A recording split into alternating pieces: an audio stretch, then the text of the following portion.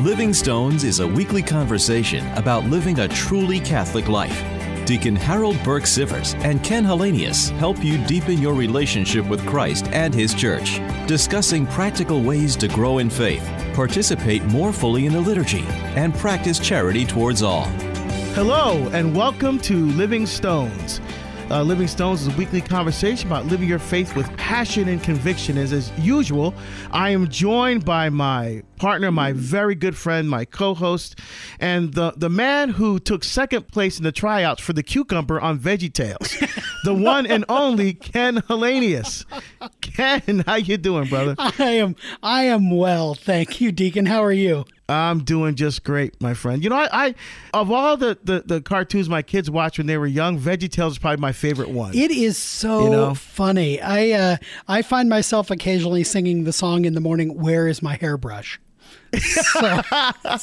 I like the pirates who don't do anything. Oh my gosh, that's one of my favorite songs. You know, and it was the really funny subtle bits for adults in there that I just enjoyed the heck out of. You know, the episode about Joshua and the walls of Jericho and how they had the peas were little French peas, which of course was a callback and a reference to Monty Python and the Holy Grail being the French taunter. I mean, those sorts of things just delightful tidbits, and I love it. VeggieTales is good stuff.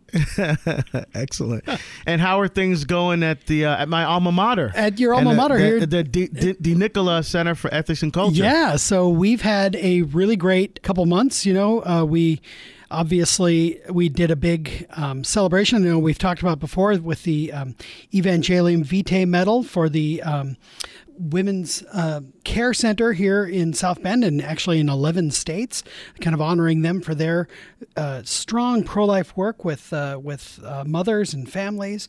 We had a great dedication weekend when we had Cardinal Dolan was with us, and all of our friends and benefactors gathered with us and joined as we launched our new, kind of renaming as the De Nicola Center. Now we had a Vita Institute this summer, which was an opportunity to gather with pro-life leaders from around the world to really kind of strengthen them in their understanding and appreciation of the fundamentals of the issues of life. And so it's just been a great couple months, day in and day out, really having this wonderful opportunity to proclaim the beauty and truth and goodness of the Catholic faith and the Catholic identity of the university. So it's been a great place to be. Thanks. Glad to hear that. How about you? Where have you been? Well, a very busy month this month. A lot of travel, and then I get a little bit of a hiatus in July for most of the month. But I've been and went, of course, to the Holy Land and right. and then doing retreats at the shrine.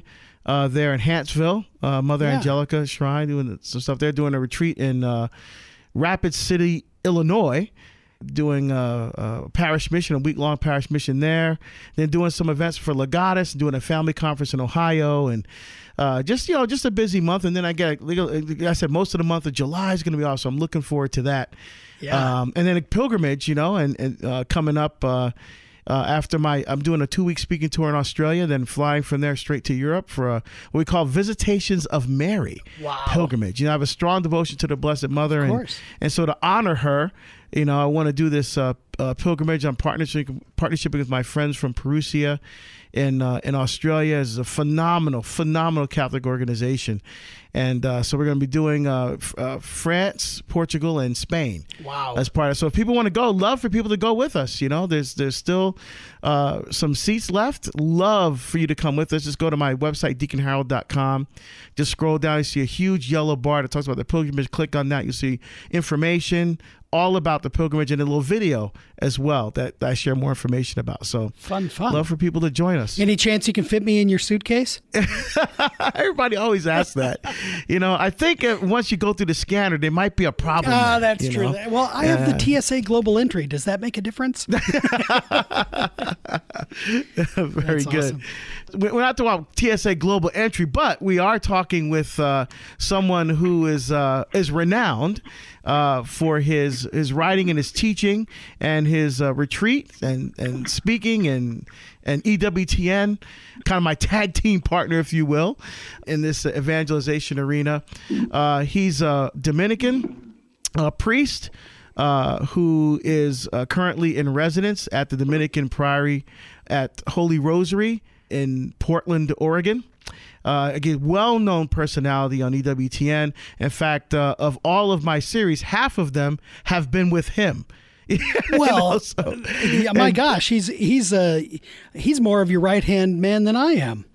Yeah, well, if I had two right hands, but, of course, I'm talking about the one and only Father Brian Mullady. And welcome to the show, Father Brian. Great to have you back. Hi, everybody.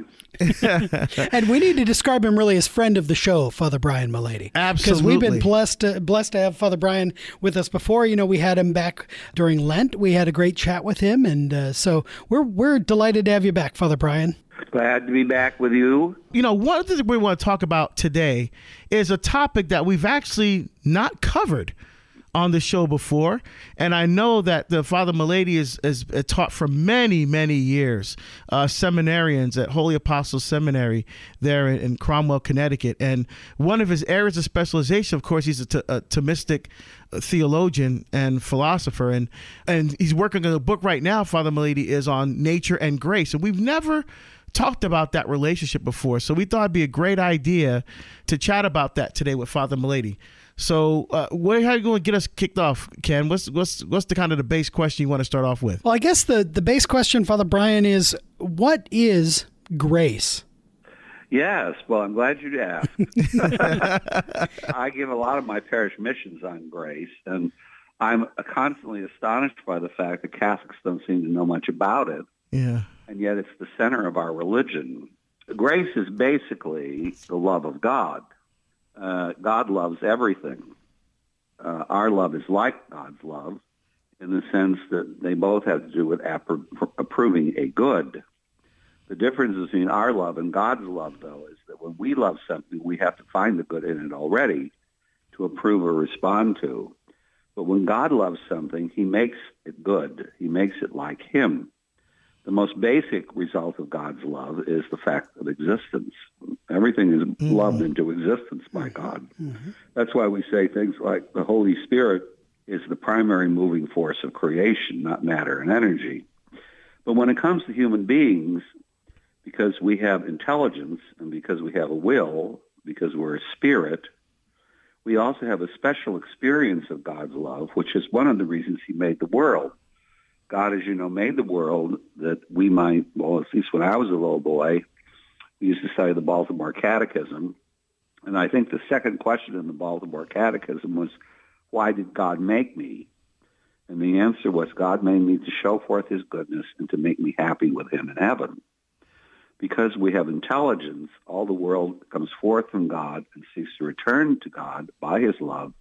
But human beings return to God in a special way, because we are invited to return to him by having a friendship of communion of life with him. And since God is infinite, since God is eternal, there's no way we can do this by our own power. We have to receive a gift from him, which is his love, in which he transforms our soul to be like him. And so this is what's known as sanctifying grace. Sanctifying grace is, as a result of God's love, a plus is added to the very nature of our souls, which allows us while on earth to experience a friendship with God, or to know as God knows and to love as God loves. And because we have a communion of hearts with him, to prepare ourselves for that final experience where we'll live with him for all eternity. And the classic text for sanctifying grace is in 2 Peter 1:4, where it's stated by St. Peter that we who have fled a world corrupted by sin will receive great and precious gifts. And then the classic phrase is given, by which we shall become a partaker in divine nature, which means that we're no longer merely human beings. Now, of course, we're not God. We're not changed to be infinite and eternal in our existence. As far as our being is concerned, we still remain created. But God, by a quality which he adds to our souls, allows us to share in his infinity. and to experience a kind of likeness to him. Just yesterday in the Office of Readings, there was a reading from St. Basil the Great in which he talks about the Holy Spirit's presence in us because, of course, this is the big novena, the first big novena between Ascension and Pentecost, right, where the apostles prayed for the coming of the Holy Spirit. And he ends by saying, it makes us be God. Holy Spirit's presence. Yeah, that was. I love that reading, by the way. Yesterday, yes, it was but awesome. That's good old Catholic doctrine. Yes, to be God. Now, unfortunately, I used to say that, quoting a play like Auntie Mame, life's a banquet, and most poor suckers are starving to death. Well, life's a banquet in our religion, where while on earth we can experience a loving friendship with Him in our souls. And many people never take advantage of that. Yeah. They either treat religion as a culture or something external to them or something like that. But we don't exactly allow it to influence how we act and what we do every day.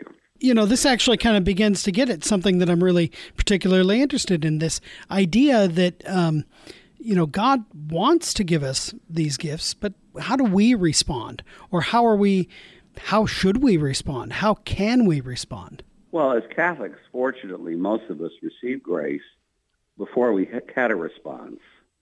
Most of us received grace as babies when we were baptized into Christ, which, of course, Christ is the mediator of grace now.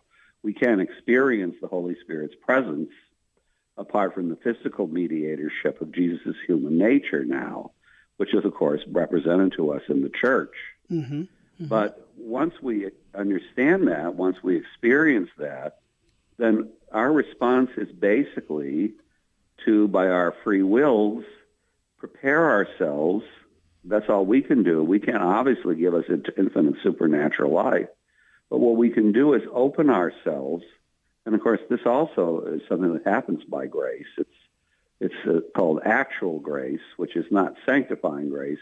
Sanctifying grace is actually a change in our souls, by which we become partakers of God's nature. Mm-hmm. Actual grace is an external aid by God in which He enlightens our minds and strengthens our wills, either, if we're an adult, to our initial conversion, or if we were baptized as children, to live that ongoing conversion.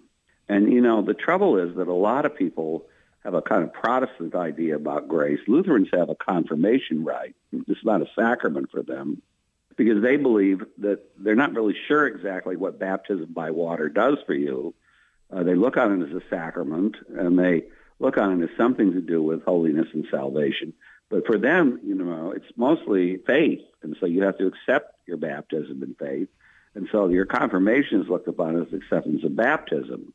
Unfortunately, many Catholics have begun to interpret our confirmation as that, which is all wrong. Yeah. I mean, since we received this gift when we were baptized in the font, our first acceptance of baptism occurs when we make our first act of free will, when we're 7 or we're precocious, even before that, and that's a divine supernatural act. Yeah. And as we grow as children, we should grow in allowing God to influence our life more and more through prayer and through Mass and through the sacraments and things like that.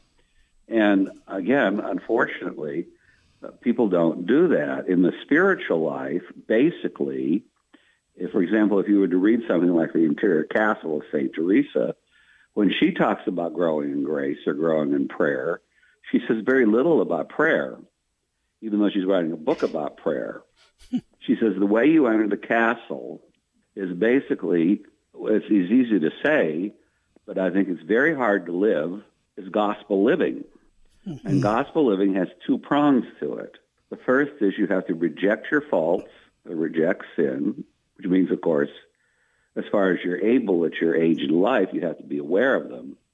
Self-knowledge is extremely important in this. And you also have to have a deciduous desire as far as, again, as you're aware.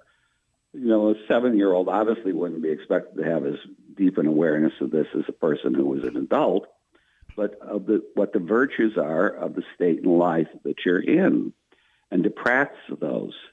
She says lack of growth in prayer is not a matter of not having found a technique that will help you do it. It's rather a result of worldliness. In other words, egotism. And so the very key to opening the door, cooperating, is to address whatever we realize. I don't know about you, but I have to say that when I was a little boy, I was a brat, total brat. And because I was intelligent, I was an even worse brat. But all of a sudden, it was very weird. When you reach the age of 7, I remember when we were being prepared for confession and things, when I do a bratty thing, all of a sudden I feel ashamed. Yeah. Which hadn't happened before. Mm-hmm. And I began to become aware of what my weaknesses were. Now, that doesn't mean I changed them, but at least I had an awareness of them. That's the start. I was ashamed of them, and I knew they weren't right. Yeah. And then also, when you begin to get that age, too, you begin to try to practice generosity. And hopefully, if you have decent parents and decent educators, they encourage you to generous acts. And sometimes they have to do it by punishment or by, the carrot, like the allowance or something. But they encourage you to do generous acts to get out of your world. Well, it's obviously very simple for a little boy or girl. But when you reach adulthood, unfortunately, many people have turned off on all that. They don't care about self-awareness. And they blame everybody else for their problems. And when we live in a materialistic culture, they're interested in success. And you were talking about the abortion debate. I was just reading these articles today about places like Illinois where they say, well, it's just economics. That's all. Yeah. Wow. Because we can't support ourselves. I mean, words fail me when it comes to things like this. Yeah. We lived for 2,000 years, basically, where most of the population were farmers or worked for other people or even serfs trying to scratch out a living in an inhospitable nature. And, if the harvest failed, everybody starved. And yet that didn't keep people from having children. Right. Right, exactly. It's strange, the whole attitude toward this. Anyway. Well, can you mentioned it briefly, the process understanding. Now, I want to have you help us make a distinction between kind of a classical anthropology of the Protestants when it comes to grace and a Catholic understanding. So, for example, Adam and Eve, right? They were created in a state without any original sin, what's called preternatural gifts, and those gifts were lost at the fall, and then original sin came into play. But then Protestants would say that we were born into a state of total depravity. They were void of any grace whatsoever. And grace comes through faith alone, through again, baptism. Not sure how helpful that is. If you could just kind of talk a little bit about what was the state that Adam and Eve were created in, and then what happened to that grace after the fall, and then how we inherit that original sin, which is taken care of with the sacrament of baptism, versus the Protestant understanding we're just completely, totally depraved. Right. Well, first of all, if it's true we have an intellect and will, and that's why we have a natural desire to see God, since we have an intellect, nothing can still the power of our soul to know. Even Aristotle knew this, except the direct knowledge of the nature, or the essence, not just the existence of the primary cause of the world, which we know to be God. Now, Aristotle didn't talk about seeing God because he didn't know about grace, but he knew that nothing on this world could satisfy the desire of man to know. And it's interesting that the metaphysics of Aristotle, as you know, the first sentence, is all men by nature desire to know.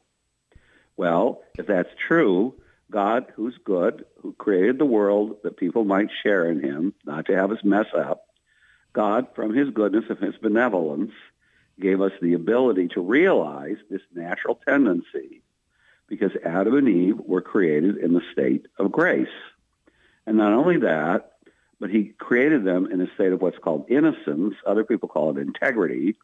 Other people call it the original justice, because he created man, Adam and Eve, with all the powers which would allow them to live this grace to the full. So in the body, for example, as you remember, there was no necessity of dying. Their bodies remained capable of dying. They weren't resurrected bodies, but there was no necessity. God protected them from illness, disease, all these things. That's the meaning of the garden, where man is at peace with nature. In the passions, there was no egotistical passion. All the passions lined up, and there are 11 of them, according to Aristotle, in perfect harmony, and they were all fulfilled according to what man was presented with. That's the meaning in John Paul II makes a great deal of it, in the first sexual experience of the fact that they're naked and not ashamed. Their body is a vehicle of communion of hearts, and they don't experience the possibility that someone can abuse them and by taking the gift of self from them for egotistical purposes. And so there's no need to cover the body, which is made by God and very beautiful, because there's no temptation in that sense or anything.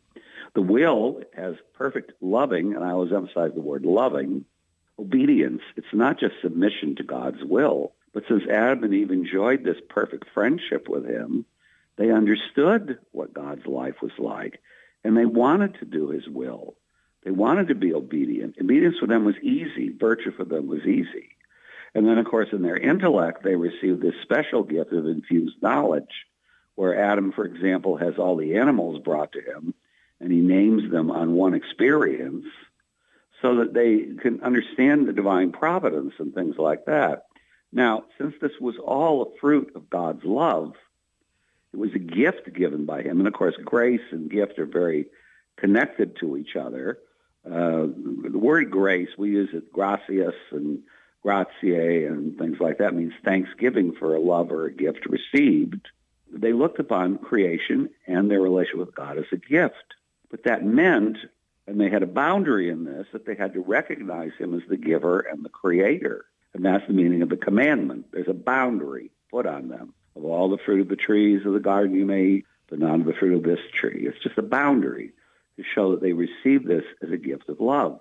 Satan, of course, tempts them with the idea that they can do this by their own power, which they can't. And they're not stupid. They know that. But he tempts them with the idea that they don't have to obey the commandment because that's put on them. It's like an unjust interference with their freedom. And so he tempts them to make a decision, which when you consider the fact that they were in almost a continuous state of infused contemplation of love, was an extremely unloving, ungrateful act without consulting the Creator. Because we depend on grace for our perseverance in grace. All day long, the fathers of the desert used to say this prayer that's very connected to perseverance in grace, which we use in the Western Church every day in the office. Oh, God, come to my assistance. Lord, make haste to help me. Well, they didn't ask for help.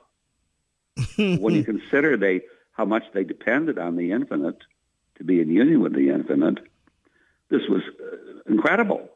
And so they lost grace, and they lost infused knowledge. Darkness entered. They lost loving obedience. Malice entered. They liked torturing other people for egotistical things. The body became subject to death, and of course the passions became subject to concupiscence, which though they retained their natural destiny of being obedient to reason, we all know it's very hard for us to control our passions now and direct them in a human way. Man was wounded then, but because he had a natural tendency to good still, all those powers remain in their natural tendencies. They just couldn't get their act together. He's not totally depraved. The way Bishop Sheen used to put it is that grace always has a beachhead because it's our natural tendency to go toward integrity, unity, truth, love, and God. Nature is wounded, but not totally destroyed. The Protestant idea would be that nature is so shipwrecked that it can't be overcome. And the issue turns around this issue of concupiscence. The Protestants looked upon this as sin itself. The Catholics looked upon this as a tendency to sin, but which could be healed and dealt with over a period of time. So for the Protestants, and of course it's very difficult always to make total generalization of this, they don't all think the same way or explain it that way. But I mean, God's grace was just covering over or overlooking their depravity. For the Catholics, in other words, it was just a psychological change. For the Catholics, it was a true change in being. When in baptism, we receive back this union with the Holy Trinity. So the famous line from Augustine that both used was that man was at one and the same time just and a sinner. The Protestant interpretation of that is that he's considered just, but he's really a sinner.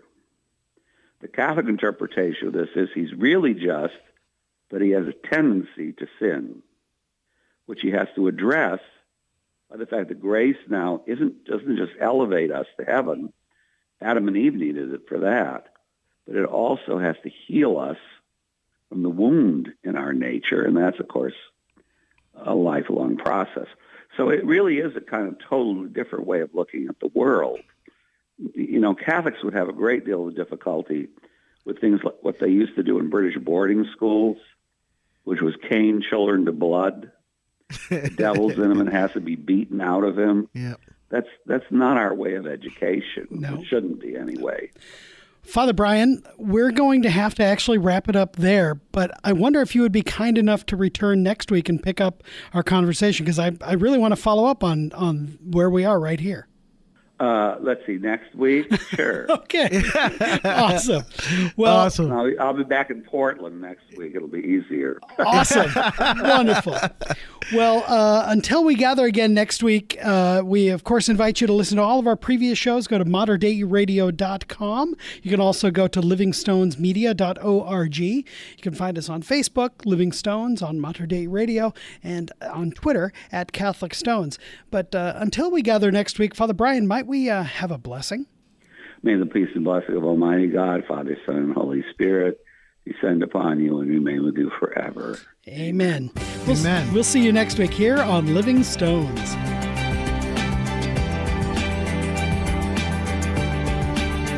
You've been listening to Living Stones with Ken Hallenius and Deacon Harold Burke-Sivers. Living Stones is produced at the studios of Mater Dei Radio in Portland, Oregon. For more information about this show, go to materdeiradio.com. That's MATERDEI radio.com.